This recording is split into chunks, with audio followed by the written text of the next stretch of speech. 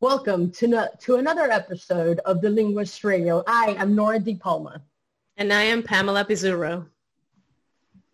And I'm Darinka Mangino. Words are considered to be a mysterious contrivance of communication in our everyday life. The power of well-chosen words can inform, influence, educate, and entertain others. The impacts of words on different people varies because it depends on their understanding and in what manner they conceive it. Our profession as interpreters consists of believing in this power, and when I think about Darinka Mangino, I think about the epitome of the power of words. Darinka Mangino is a conference and court interpreter for Spanish, English, and French. She holds a master's in advanced studies for interpreting trainers from the University of Geneva, Switzerland, a PGC in forensic linguistics from Aston University, United Kingdom, and a university degree in conference interpreting from Instituto Superior de Intérpretes y Traductores in Mexico City. She's a member of the International Association of Conference Interpreters, ICE, and the Mexican College of Conference Interpreters, CMIC. Darinka is an adjunct professor for interpreting and the founder of Lexica Aula Virtual para Intérpretes, and a founding member of Proyecto Sensotle. Darinka, welcome. Thank you so much for being here with us tonight. How are you? Thank you. I'm doing fine, and the pleasure is mine. Thank you, Nora. Thank you, Pamela, for this opportunity to join your amazing project. It's starting, but I'm sure you have a long way to go. Thank you. We are so honored to have you, and I was telling you, we are a little nervous to have such a big name with us. We admire you, and we want to get to know you a little more, and we want all of our colleagues to know about you in case they don't know you. But I guess my first question is going to go along the same path as my introduction. So what kind of feelings do languages evoke in you? If we talk about feelings, plenty depends. Feelings as an individual or feelings as an interpreter, because there are two completely fields that we could talk about. But if we talk about the power of words, sometimes languages tickle, sometimes languages make you feel mad, sometimes languages can make you trouble, sometimes languages are magical. So, but they're also used as a tool. And in terms of tools, you can use them for many purposes. That is why I found myself feeling in my element when it comes to words and interpreting, because I've always been fascinated about the how words can be used. Well, it's a very interesting question. I've never been asked that. And I think that languages give me almost every feeling that exists in the mind of a person. And that takes us to the complexity of being an interpreter, because we are someone else's words, and words convey feelings. And in some settings where interpreting takes place, that is the hardest part, to convey the feeling and the emotion and the intention of someone's words, because it's not only a word, it's a capsule of many things. But I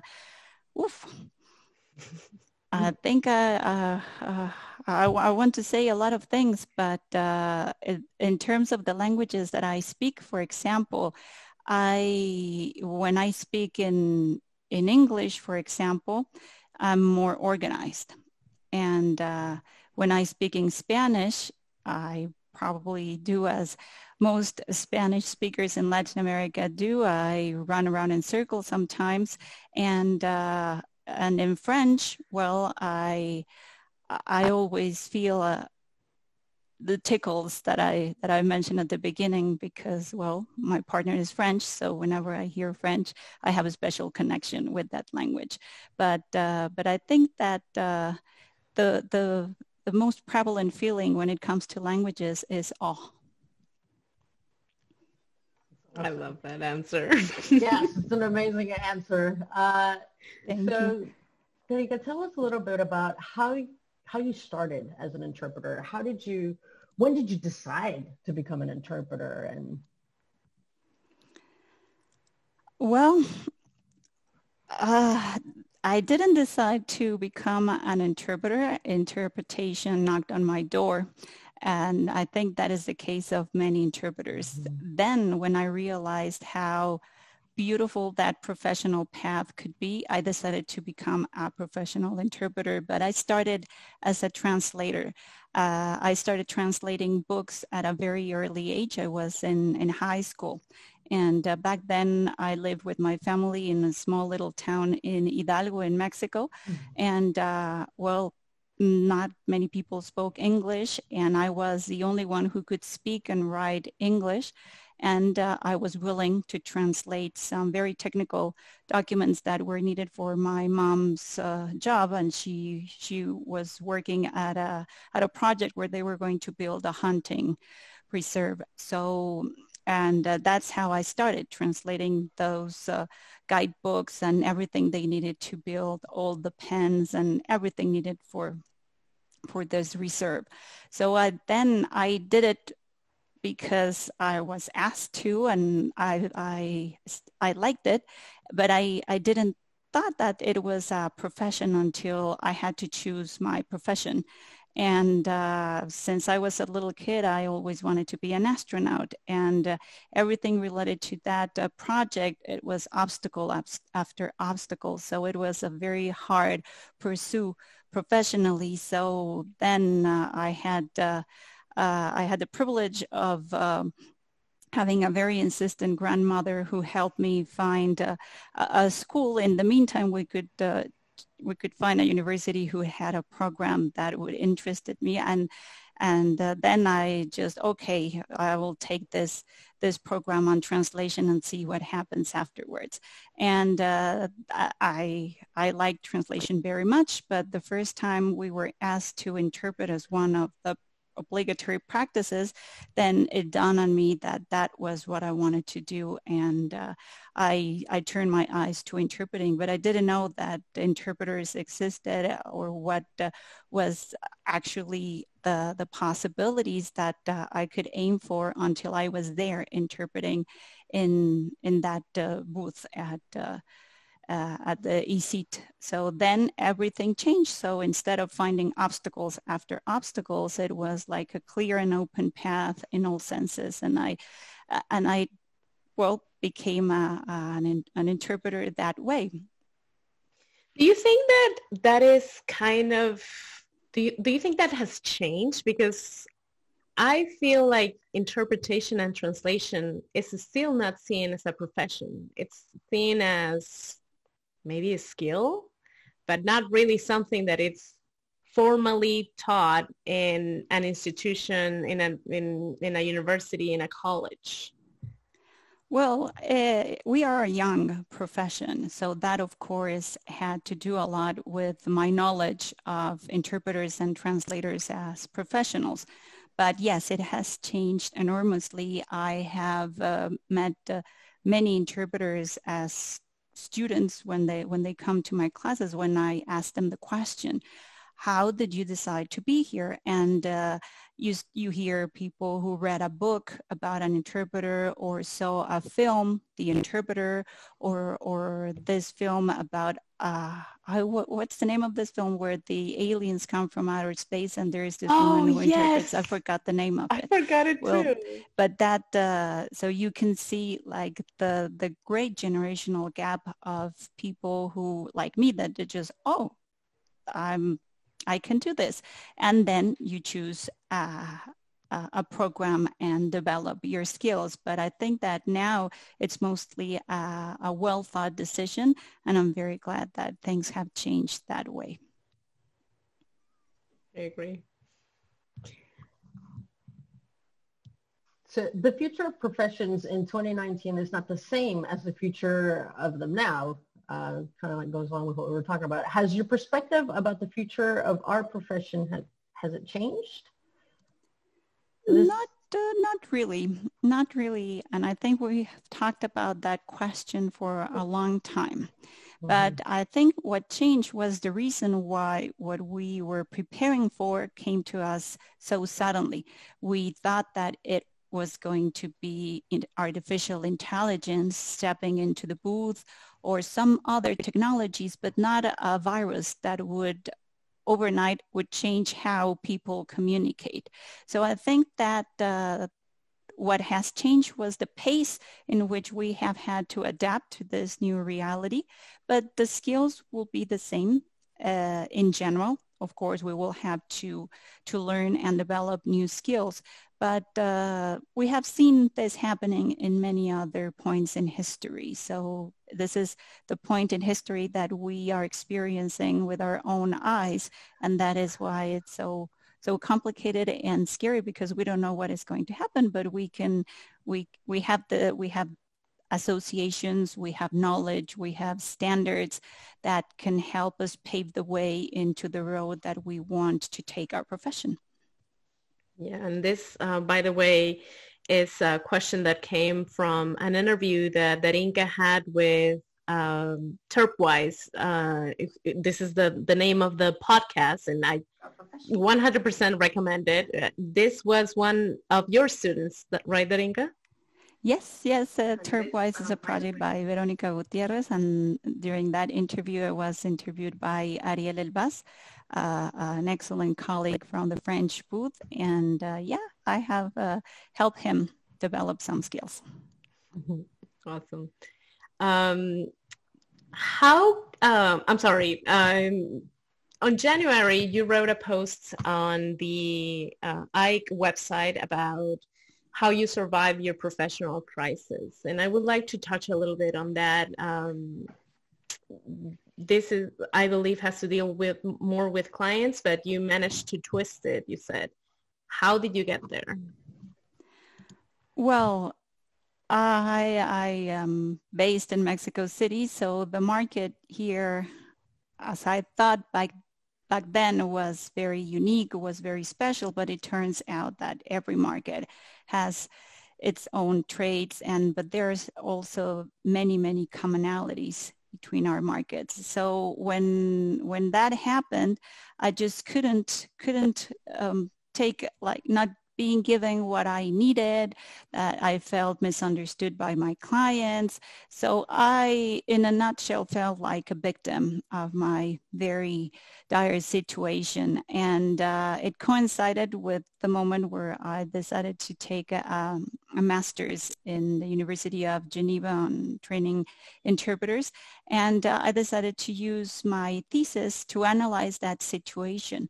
How can I prepare better, and how can I communicate my needs better to my clients so we can work as a team instead of expecting them to give me everything I need? Because as a new profession, we need to do a lot of training in terms of letting people know what we do and what are the tools that we need to bring to the booth, and what is it that the client needs to contribute with to make this communication team work, because it's a shared responsibility.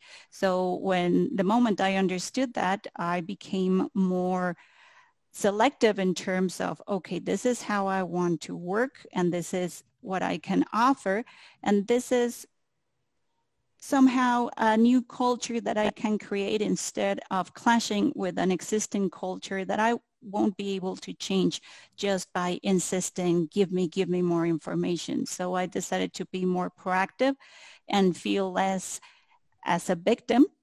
And that changed my situation enormously, because I feel more in control, because I have a methodology that I can use to prepare and anticipate the things that we can anticipate in interpreting, which is a lot, but sometimes we think that, oh no, I was not giving any conference preparation material, this is the end of the world. But actually there's a lot out there that we can get a hold of just by looking into the right places. And sometimes the right place, of course, it's our client because they're hiring us for that purpose, but sometimes they're busy with other things and we need to wait for the right time to ask the right questions. So yes, I survived my first professional crisis. I know that there will be many, many more, but in terms of preparation, I have survived, and I have managed to create a method that I have been able to share with many, many interpreters to help them overcome situations similar to what I lived, because I was even considering living interpreting because it was so stressful. I felt so sick of it. And it was my perception. The moment I changed the way I did things, it changed completely everybody's experience. You were going to say something, Nora, sorry. Yeah, sorry. I was like, oh. So are you giving a class or for these methods, or is there in the future, will you give a class, or can you share a little bit more about those methods? Thank you. Yeah, it's known as the speaking preparation method. And it's the basis for most of the trainings that I give. And I give trainings through my own project. I partner up with other colleagues depending on the topic we're discussing, or sometimes associations come to me and ask me to develop specific courses. But it's most of what I teach is based, when it comes to preparation, and that view of things, which is based on an ethno-linguistic analysis of how communication works. Okay, so this method is basically written and taught by you. You just mentioned that you also can adjust it to different clients that ask you for specific things. Now, my question as an interpreter is, do we have to have a basis? Where does an interpreter has to be? Where does an interpreter have to be able to take your class and learn this method? Well, there are most of the courses that I give, because I also teach at universities for beginners when interpreters decide to become students of a program. So that's a different stage in an interpreter's professional path. Most of the courses that I give are professional development courses. So the method, it won't work if you haven't been exposed to a real interpreting assignment.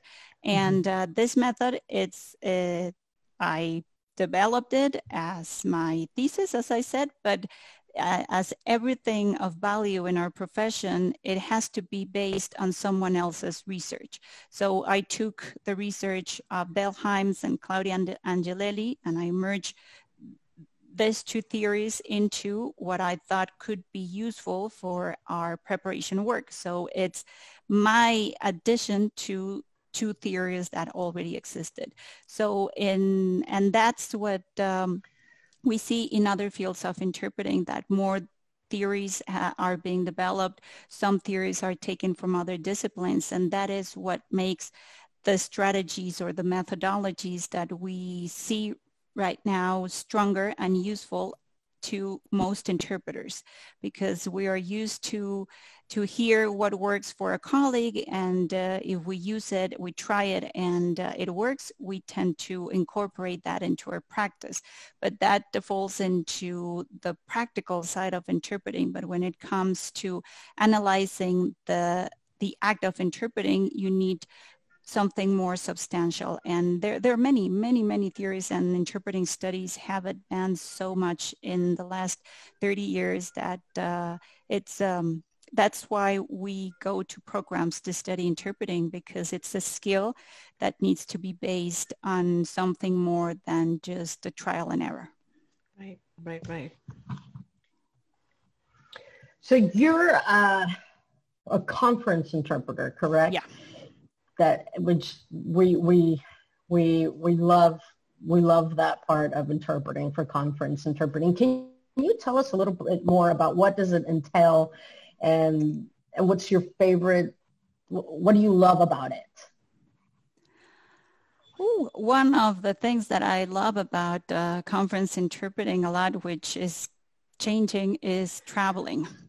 I think that the main difference between conference interpreting, well, there are many differences, but when it comes to traveling, conference interpreters, we travel to the conference venue. And as you can see here, you can travel from one country to another, and that doesn't happen when you work as a community interpreter or as a legal interpreter, because you're based in a geographical region or a specific county, for example, and there is where you provide your services. Now I provide my services from where I am, even as a conference interpreter.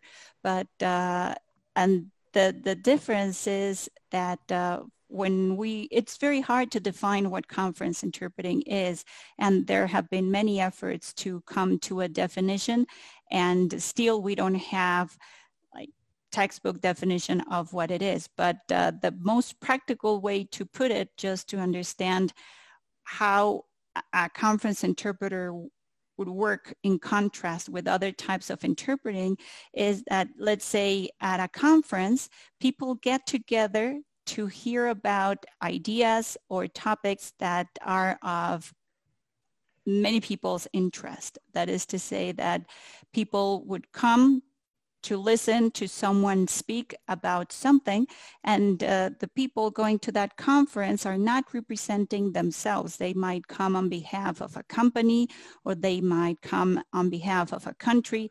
That is to say that you will have delegates or representatives of an institution or an entity. And that creates a complete different scenario that you would find in a doctor's office, for example.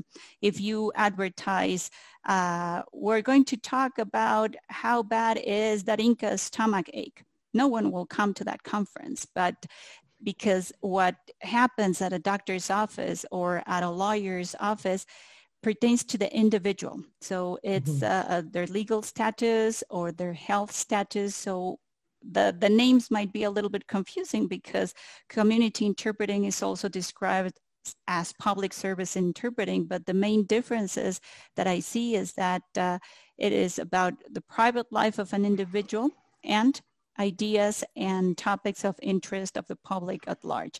So that separation takes you to interpret, as a conference interpreter, the ideas of companies, the ideas of countries, the ideas of individuals that are public in terms of what they do. So that creates a completely different world, especially if we go back to your first question when it comes to feelings. Because in conferences, people don't talk much about feelings. Well, it depends on what type of conference. But let's say that in conferences, the words and the ideas that we interpret are more objective, are detached from the individual, so to speak. And in other fields of interpreting, it's all about the individual's body, the individual's freedom, and that separates completely the types of works that the type of work that you would get as an interpreter. That is very, very interesting. I actually never saw it that way, but it sounds very accurate from what I've seen, because I also became an interpreter for all the reasons you gave previously. But you are a conference interpreter and also a court interpreter. People, I don't know if there is anyone who doesn't know you, but if there are colleagues who don't know you, you're also a diplomatic interpreter and a presidential interpreter. I've seen several of your interviews online talking about how you have interpreted for presidents. Can you tell us a little bit about the big names out there that you have interpreted for? Well, one of the basic tenets of being a diplomatic interpreter is discretion. So I will answer that question with a lot of discretion. Yes, I have interpreted for kings, queens, presidents, heads of state, activists, Nobel Prizes, Nobel Prize awardees, rock stars. So yes, we as diplomatic interpreters, we are the voice of our countries. And if you see how many visitors come to our countries, not as tourists, of course, but you can imagine the wide variety of public personalities that a diplomatic interpreter interacts with. So yes, the list is very long. And well, you won't see it on my Facebook page. Some things are on LinkedIn. If the picture is public and it's been published by someone else, sometimes people tag me and you would see some of the names there. But I think that most diplomatic interpreters, we have interpreted for the most relevant public figures of our time. So that's a huge responsibility, a huge privilege. And it's another avenue if an interpreter is aiming for another type of interpreting. It's of course a very interesting path that requires a lot of studying, a lot of stamina, and many other skills that you will only use in this type of interpreting. But I can say that it's fascinating, and the sad thing is that I can't talk about it. Right. Yeah, you took the word right out of my mouth. It sounds fascinating. I love it. I picture it as being on a.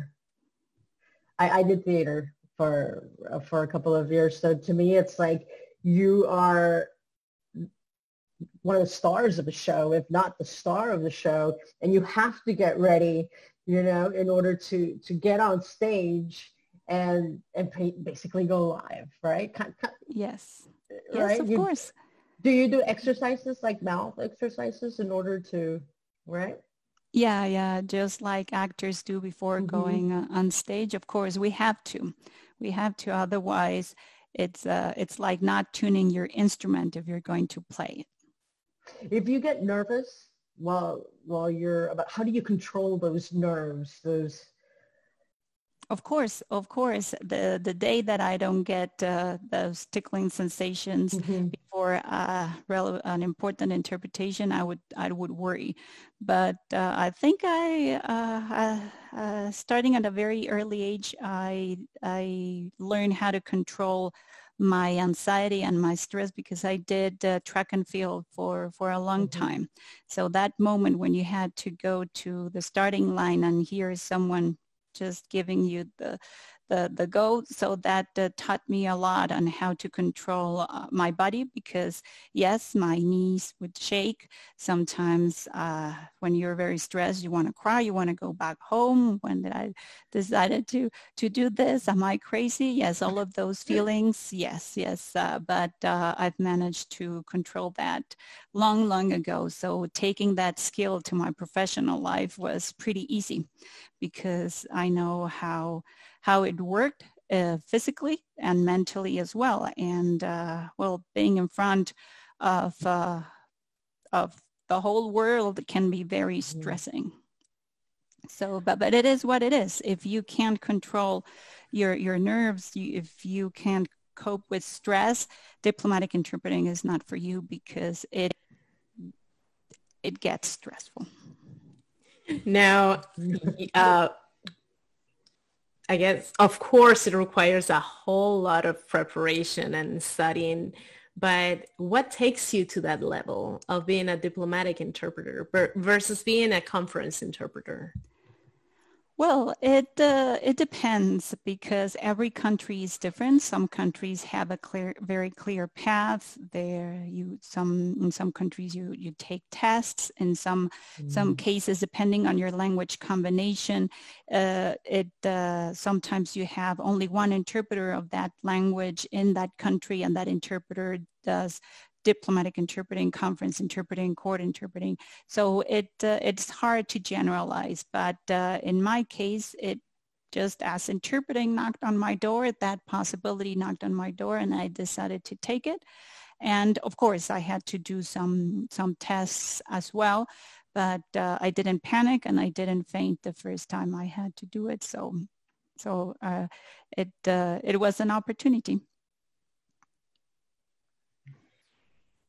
That's awesome. That sounds fascinating, and something that I would personally completely look into eventually. Yeah. So, Darinka, you have Lexica, Aula Virtual, which is a website that you created, and this is for, as you told us, continuing education for interpreters, translators as well?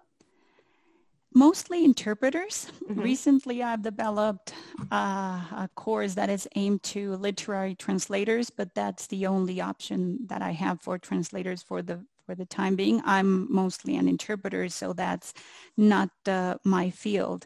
But yes, most of what I do is aimed to helping interpreters do better by honing on their skills and by learning new skills. And what I like the most, because I've been a trainer for more than 10 years, and I've trained large groups, small groups, and what I like the most when it comes to helping my colleagues do a better job is working on a one-on-one basis. So most of, I do have large webinars and I do organize large courses, but where I really see changes and I can see how a skill flourishes is when I work on a one-on-one basis.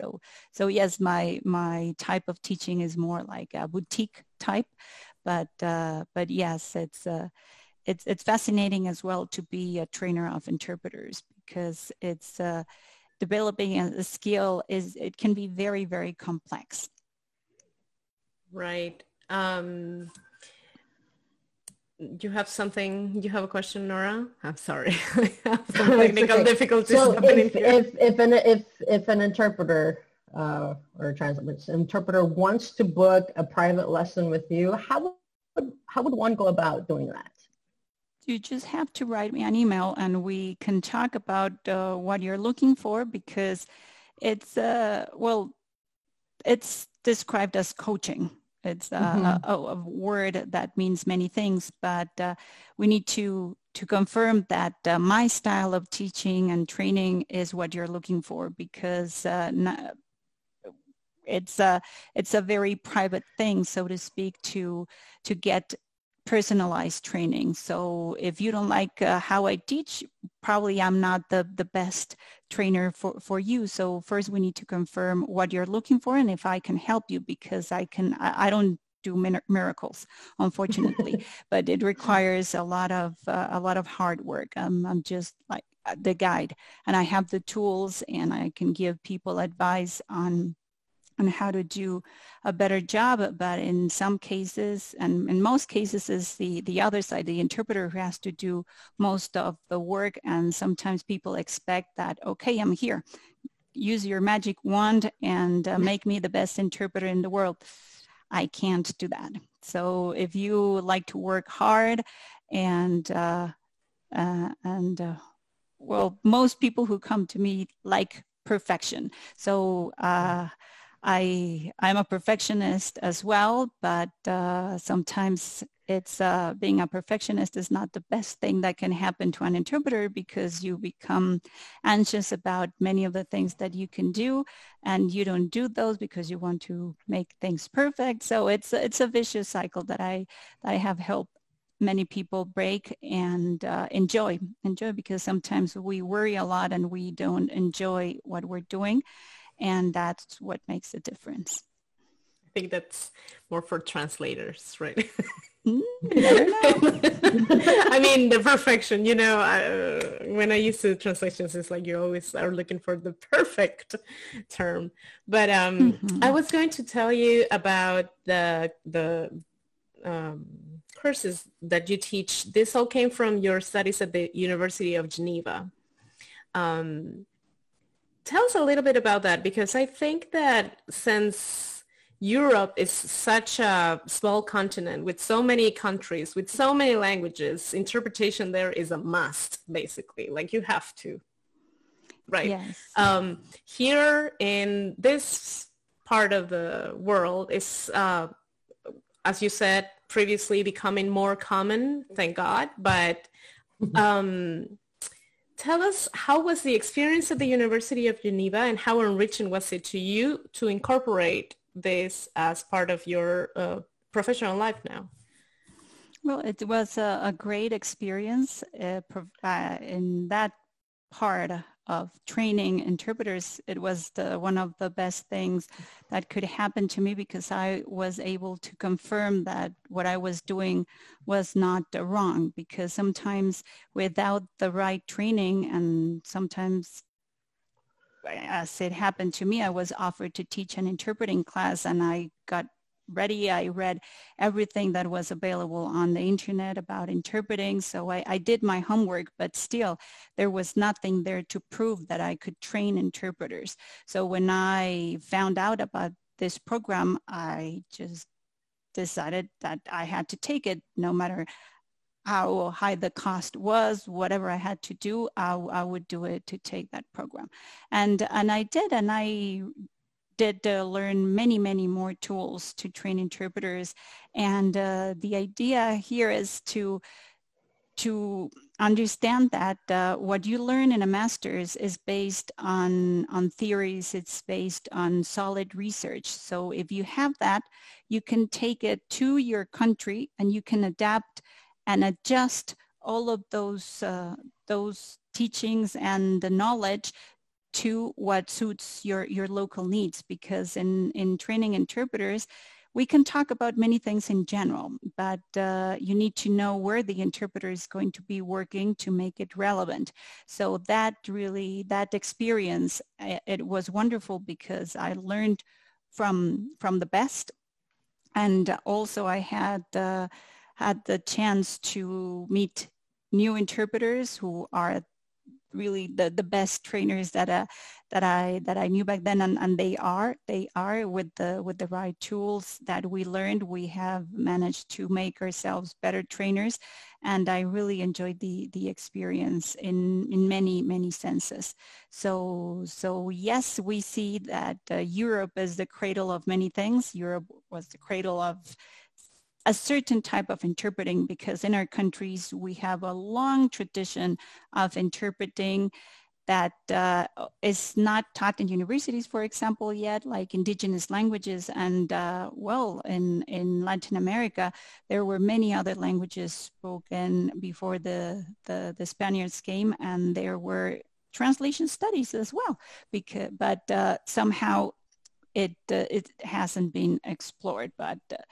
But we hope that changes soon. How many years did you study abroad? I have 2 masters. In total, around 5. Nice. That's nice. That's very nice. So tell us also then a little bit about Proyectos en Sotle. Thank you. Proyectos en Sotle is a new project that we, a group of interpreter trainers based in Mexico City, we decided to team up to offer quality training for professional interpreters. And this group is made up by Georgianne Weller, who is well-known worldwide, Angelica Ramirez, who is the subtitling and dubbing guru in Mexico, and Maria Fernanda Arambula, who is one of the best court interpreters that we have, and she's a very good trainer as well. So we are in the process of deciding what kind of training we're going to put up. We have one that it's coming up soon in September for court interpreters. So that's our first joint effort, but it's not for Mexico, but of course everybody's welcome, because there is a lot of we need to train a lot when it comes to court interpreting in Mexico, because it's new, and quality training is needed in that area. Will you be? Go ahead. Will this be online? These trainings will be online. Yes, this first one, yeah, we were planning to to have an in-person classroom training, but with the pandemics, we had to change plans, and this is our plan B. But since we're based in Mexico, and the way we have designed the courses, and we were planning to take people to courts and to see, to actual witness how things are done here in Mexico. Well, that will have to change for this edition, but next year we hope to do it as it was originally planned. So you're welcome to come next year. Right. Awesome. I would love to. Thank you. Will you be teaching any indigenous languages? Unfortunately, I don't speak any indigenous language yet, but I have given training for my colleagues who speak indigenous languages. But if I'm not the right person for that, but you can contact Carmelina Acateco. She has many interesting options coming up, or probably they're already available, but you have to contact her. She's based in the United States. And also here in Mexico, there are many interesting initiatives.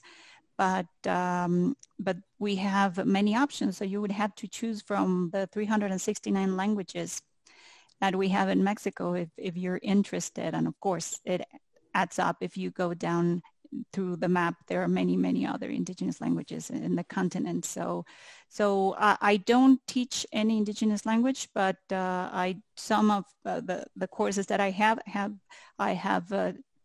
given some sessions to my colleagues, and specifically the speaking method and some techniques for court interpreting. Would this maybe an idea that you would consider for Proyecto Sensontle? Yeah. Well, the name. I should have started by explaining what the name means, because one of my hobbies is to be a bird watcher. So when it came to deciding the name, we had many options, and we found out that the Sensontle, which is the name in Nahuatl for the mockingbird.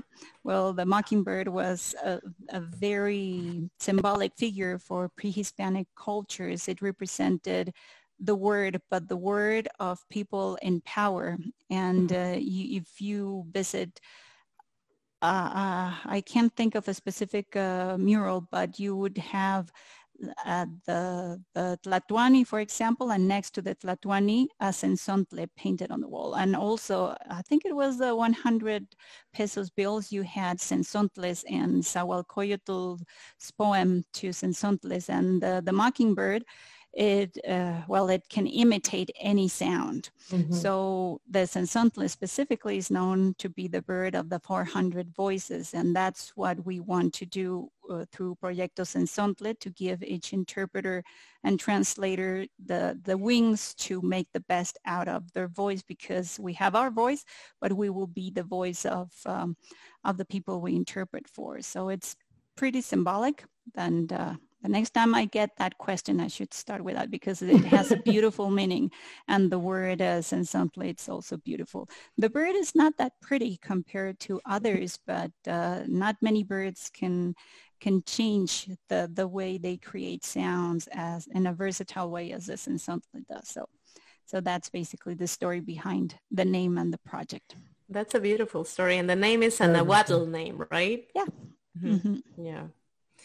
That would be something that if you open up a box of recommendations or suggestions, I would definitely write it down. Maybe that you guys can consider expanding something into indigenous languages, because just as Europe has all these languages that are needed for their culture to stay alive, I think that that's definitely something that we as Latin American Hispanic culture has to do, is keep alive all those languages to have a history. And that is, I don't know what you think about this, but I think that interpretation and history are pretty much sisters. Of course. Yeah. Oh, there are many links, and there's a lot about the history of translating and interpreting, there is this website, Histal. It's from the university. It's a Canadian university, HISTAL, and it's precisely a website where you have records of the first interpreters that were known in history, and translators, interpreters and translators. So there are many, many interesting stories there. And we interpreters, we make history every time we go to work, depending on, of course, the function or the event. But it happens so fast, and it's what we do every day that when you look in retrospect, you think like, oh, I was there. It was a momentous conference. So that's one of the bright sides of being a diplomatic interpreter, for example. But when going back to indigenous languages, we can expect many changes because in 2022, the United Nations has declared the Decade of Indigenous Languages, and last year was the Year of Indigenous Languages. So I'm sure we can expect many changes on that front, because it's every language is valuable. Yeah, but some languages are spoken more for a variety of reasons. So there are valid reasons to use a language, and practical reasons as well. But the more we learn the languages, the more speakers will add up, and that would ensure the survival of many languages that are only spoken at home, and sometimes not even at home. In my case, I should speak Maya Keshi, but my great-grandmother didn't teach her children out of shame, and I should speak German as well, but my grandfather decided not to teach German to his children for different reasons. So that shouldn't be the end of the tradition of speaking the language of your family. And in Mexico, that's the reason why many people don't speak the indigenous language that was spoken at home, because it was frowned upon. And the beauty of indigenous languages is so evident. So why should it be frowned upon? But we know the reasons, and we know that you could have a separate podcast for that when you have indigenous languages here telling their story and what they've gone through. And that's exactly what I was going to say. We hope, Lord willing, to have a podcast dedicated to indigenous languages. Many, not just one. Many. Yeah, many. Not just there one, are so many. 369. It's oh yeah, you can spend a year just with the languages spoken in Mexico, and there are many interesting stories that you need to hear. So let's give it a little bit of a twist now to this very interesting set of questions that we had about Proyectos en Sotle and indigenous languages and our Léxica Aula Virtual. I would like to ask you about the resources that you consider are cutting edge, or maybe not so well known for other colleagues that may be searching for other opportunities. Maybe you can share a little bit about that. Platforms, things that you know that may not be so well known. Well, if you had asked me that question 2 months ago, I could give you many names, and I'm sure 80% of your listeners wouldn't know about. But now with the pandemics and everybody trying to find out how to step into the world of distance interpreting of RSI, I believe that we've heard from every provider. We've heard from colleagues who know technology very well as the back of their palms. So I don't think I can provide anything new from what is out there already. And we've all had like webinars about technology available, and we joined many amazing sessions given by colleagues who have decided to share what they know about. But the thing is that we interpreters are lagging behind in terms of how much technology is out there and how much technology we use compared to translators. So if I could add my 2 cents to this discussion, is that I want to explore what actually translators are using right now and how can I use that into my interpreting work, because there are many tools available for interpreters, and I love them. I love the tools that have been developed by interpreters for interpreters, but still sometimes if someone like me, I translate and I also interpret. If, for example, I had the privilege to translate the documents that would be used in a meeting, why not using the same tool that I use for translating documents into my booth work, because it's already there, and these are tools that have been developed for 30 years or more.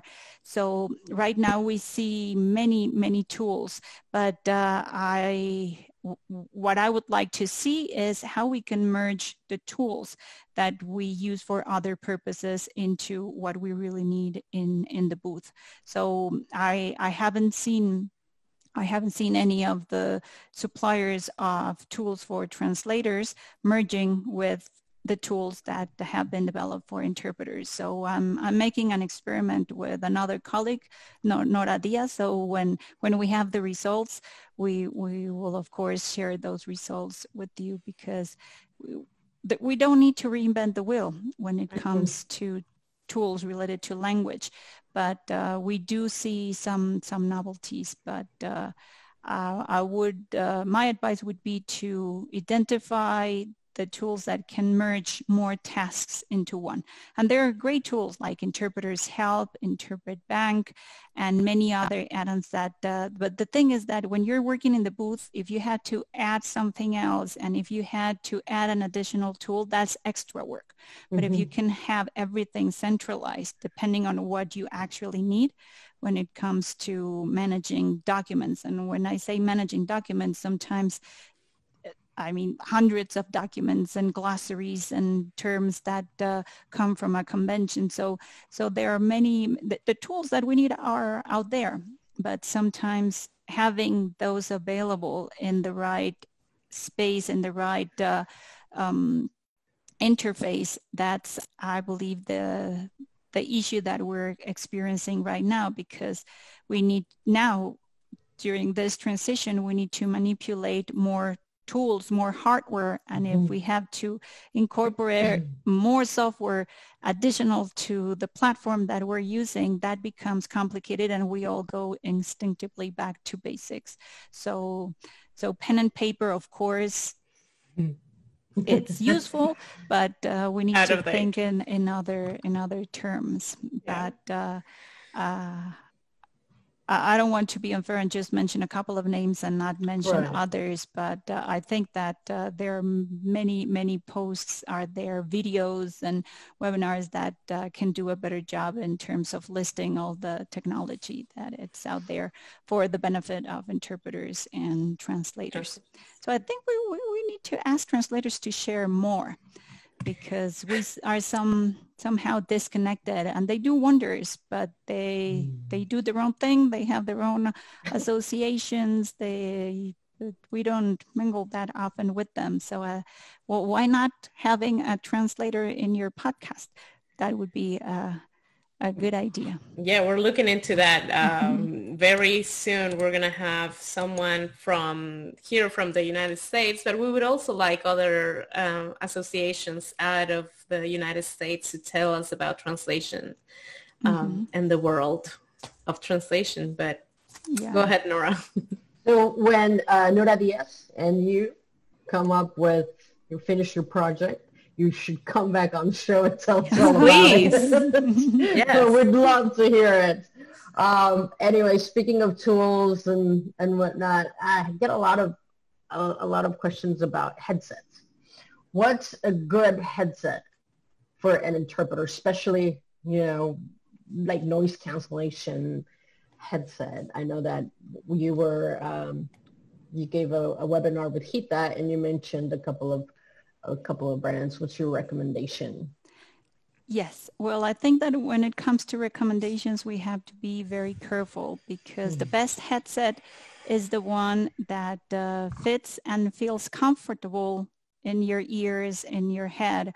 And of course, there are basic features that you need to be very careful about. And recently we have heard a lot about acoustic shock, which is a reality. And if we are the ones that during this transition will be deciding which technology to use in our homes, we need to choose technologies, well, the hardware that would protect your ears internally and externally. And we are used to our computers, and we turn on the volume and turn it up, turn it down. So we are used to using our computers for watching movies, for listening to music. But when it comes to a professional use of your device, we won't be able to control the things that a technician would control in a traditional booth. So we need to compensate that by buying the right technology, and that is of course going to be more expensive. So you need to either buy an external tool that regulates sound peaks, or buy headsets with that technology already incorporated. And there are as well many colleagues who have talked about that. For example, in my case, I never cover two ears, so I need a headset that allows me to do this, and where I can change the microphone when I want to use my left ear or my right ear. I need something more flexible. I don't know if you can do that with your headsets, Nora or Pamela, but that's a personal preference.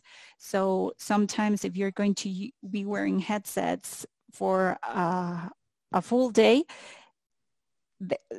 sometimes you find headsets that are heavy and you will have to move them or get some rest. So you need to, and it's very hard to try a headset if you buy them on the internet. So if whenever we are allowed to go shopping, it's worthwhile just trying to see how it feels, and also to identify what are the features. And in order to check sound ranges and frequencies and all of that, there are tools on the AIC website and the standards that are used as a basis for setting up traditional booths and fixed booths and studios that give you the range of sounds that you need to consider when it comes buying headsets. But for example, this one that I'm using, which is the SC60 USB ML by Sennheiser, I like it very much. And apparently the experience on the other side is good, but that's 50%. You need to protect yourself as well. So this one doesn't have active guard. So I just ordered the SC70 also. So, and that has active guard. And this one also has the volume control, so I can control from, I can mute my microphone here. I can adjust that additionally to what I can adjust on my computer. So the list is very long, and you can look for all the recommendations that are out there, but you can either look at the specs and see, okay, this one complies to what I've heard that is like the most advisable thing, and when you put it on, it's unbearable. So it's not the right headset after all. So you need to know your head and and try what is to compensate, but we need to protect our hearing. So that should be an aspect to consider, and that of course will increase the price, but it's worth it. We are worth it. So consider that. Quick question. You mentioned protecting our hearing. As interpreters, we're always listening, right? We have to, of course, it's what we do. But have you ever, do you recommend getting our ears checked every once in a while, taking out the wax to make sure that we hear better? Okay. I think that is something that as interpreters we should do. Yeah, don't get anything in your ears. No matter there's wax in there. No, that's what the doctors say. Don't get anything into your ears. And yes, of course, we need to check our hearing every year. That's the recommendation, because yes, it's going to wear out. we like it or not, and we need to get ready for that and take care of our hearing, because if we are careful with our ears, and every individual is different, so it's good just to have a parameter to see if everything is in the right level. Because it's not a new thing that wearing headsets will cause damage. Of course, we were not born with headsets, so that's something external that we are adding to our lives, and it will affect our senses somehow if we're not careful. And that is why protecting our hearing in these new environments is so important, because right now you are wearing special microphones and you are careful about that. But if you've been in a Zoom meeting or in a conference call where people don't wear a headset or wear cheap headsets or drop things near the microphone, so that is an external source of stress for our hearing, and we're used to being in the same room, so our senses go crazy, because right now you don't have your microphone open and you are in a quiet environment, but when you are in a room with 10 people and you listen to their own environment, it's confusing. So it's not only that we need to take care of the potential acoustic shocks, but the actual experience of being exposed to so many environments in one session, it causes a lot of fatigue as well. That's very interesting. I completely agree with that. I have never interpreted for a conference, but we both can relate to that. It's not only the voice that sometimes is too low, too soft, or the environment that it's very loud. It's also the entire, what do you call it? The ambiance, I guess, of emotions and everything rolling in there. Yeah, I agree. So Darinka, we have talked about, we have covered quite a bit about interpretation and translation. We have covered feelings that languages evoke in us, and a little bit of history, a little bit about everything, I think. If you had to go back in time and start all over again, would you choose interpreting again? Definitely I will, but I would have asked more questions about how would I make my living, because when I started, when I was in my university years, I thought that I would get a job, that after university I would be hired and I would have a job. And it turned out that I would have to be a freelancer, because in Mexico, there were no staff positions for interpreters. There were plenty for translators, but I decided to go for interpreting. So in that sense, if I could have changed that, because freelancing came to a surprise to me, I liked it, and I'm not complaining. I've had a very, very happy professional life, but it required, in my case, to develop skills that I didn't have and that I didn't like, and I still some don't like very much, but I have to if I want to continue in this path. And but yes, definitely.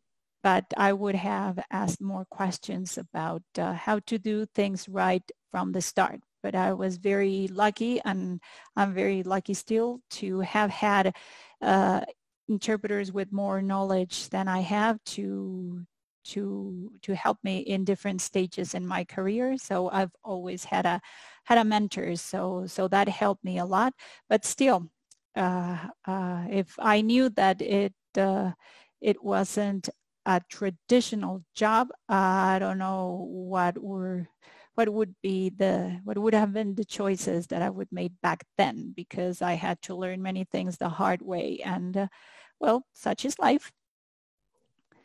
Right. And with that, what is the best advice that you were given, and what's the advice you can give to future interpreters or to interpreters now? I've been very lucky to have been given plenty of advice in different points in my career. But I think that right now the piece of advice that comes to my mind, and it was given to me by a dear colleague who left us a month ago, and she always told me, is Maria Dolores Lebrum Marina Beitia. She was an amazing interpreter and a great colleague and friend, and she always told me, if you want to get to the peak of the mountain, always aim for the stars.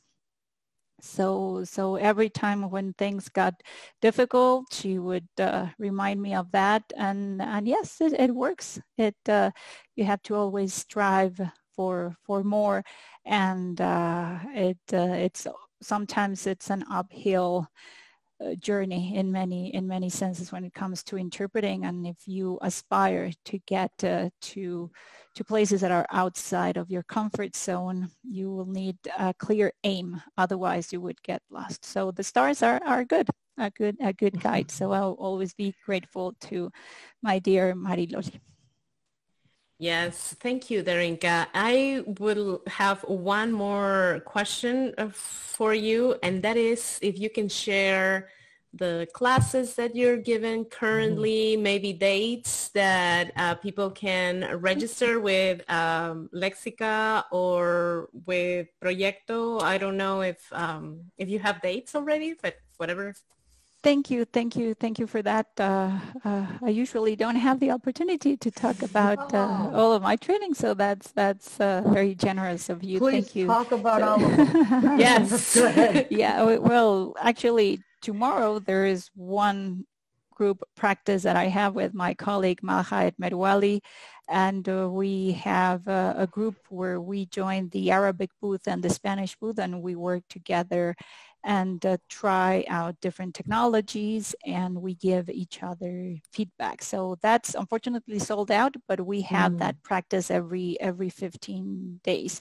So if you want to join the next one, and it's not that you have to speak Arabic and Spanish. No, it's just because in international conferences, you have the Spanish booth, the Arabic booth, and the Chinese booth. So we try to replicate that in these times where we won't be able to just sneak our heads and say hi to the other booths. So that's why we decided to title it that way. I have also coming up a special course for interpreters who are working on their Spanish as a working language. It's a short course. It's 6 hours, and it will be devoted to Latin American Spanish, because there are many nuances and many difficulties that knock on the door of our booths when we're interpreting, and the idea is to be prepared and have the right strategy ready. And even for Spanish speakers, sometimes when we translate from Spanish into a different language, there are some times where you don't know what to do, and that we don't want that.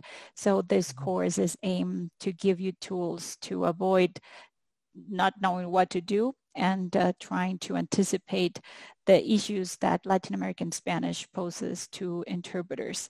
Then I have, and that's June. That's the 20th and the 27th of June.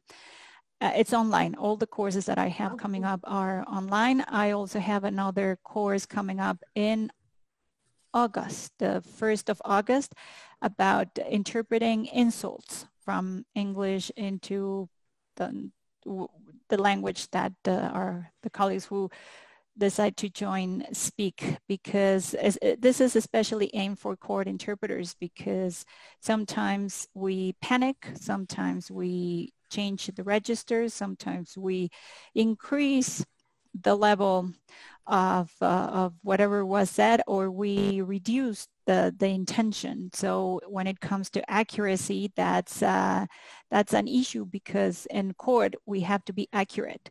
And if we go back to your first question about feelings, well, that's what the judge wants to see. What was the person feeling? Because feeling tells you the state of mind. So if we think things that way when it comes to interpreting someone else's insult towards a different person. And if we are the person uttering that feeling, it's very complicated. And but we can also use strategies to make the right decision. So that's the second webinar. And I also have a course on consecutive interpreting coming up in June. And that's the way I teach consecutive. I like to have a very small group of interpreters, no larger than 5 people. And we work on everybody's needs as a group and through individual sessions. So it's a combination of coaching interpreters individually and having group practices. And it has turned out to be a very good method. And I think that's it. And well, of course, I have some spaces for private coaching sessions. Great. And for those who haven't seen the YouTube video yet, Darinka has a YouTube video interpreting. Remind me his name. He is Noam Chomsky. Yes, and it's just, you have to watch it. I have no words. The words escape me, because if you want to learn consecutive interpreting the right way, go take a course with Darinka Mangino, please. Thank you. You just remembered about another class, or? Yes, I forgot to mention. Well, we talked about the Proyecto Sensontle class for court interpreting. So that will take place in September, the online version, and that I will teach it in tandem with Fernanda Aramula. And you're going to send us all these dates so we can publish it on the Facebook page on the Linguist. Of course. So anyone, go ahead. And links as well. Yes. Where to register. Thank you. Absolutely. Yeah. Would love that. I think we are all hungry and thirsty for as much training as we can, right? Yes, that's absolutely. good. Yeah. Mm-hmm. Darinka, it has been a pleasure, an honor. I have, I'm Darinka's fan, in case you cannot tell. So Number one fan. Thank you. But it has been, I hope, helpful for most of our colleagues, and we will have all the dates and all the courses and links if you want to and are interested in registering for one of Darinka's classes. Thank you. I don't know what else to add. I don't know if you, Nora, have something else? I don't know if our viewers have any questions. Maybe. I haven't seen any questions, but we have had some viewers, which I'm happy about. I haven't seen any questions posted, but I think pretty much we covered as much as we could, right, today. Thank you. Thank you for this invitation. I'm very glad to be one of your guests. It's an honor. If you're ever in the Houston area, please give us a call so we can meet up. Thank you. Thank you. Absolutely. I will, whenever we're allowed to travel. Right. Yes, of course. So congratulations for your new project, and I wish you the best. Thank you so much. Thank you so much. It was everyone else for interview. Thank you for watching being with us. our show.